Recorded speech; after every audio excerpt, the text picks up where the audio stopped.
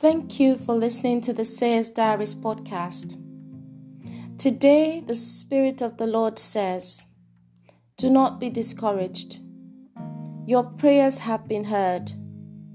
The angels have been dispatched and your table is being prepared.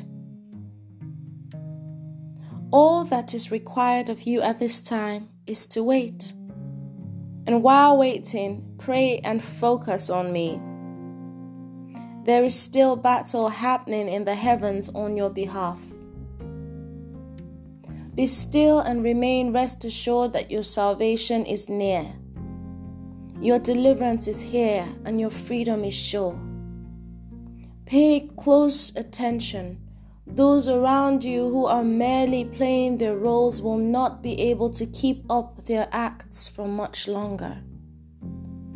We have worn them out, and their resources are depleted. All that was hidden is now being brought out in the open. Hide in the shadow of my wings, where you are safe from stray attacks and presumptuous sins that could cause a breach. Guard your heart so jealously, because it first belongs to me. The only way to win completely is to abide in me. This is the word of the Lord today. Until tomorrow, have a beautiful day. God bless you.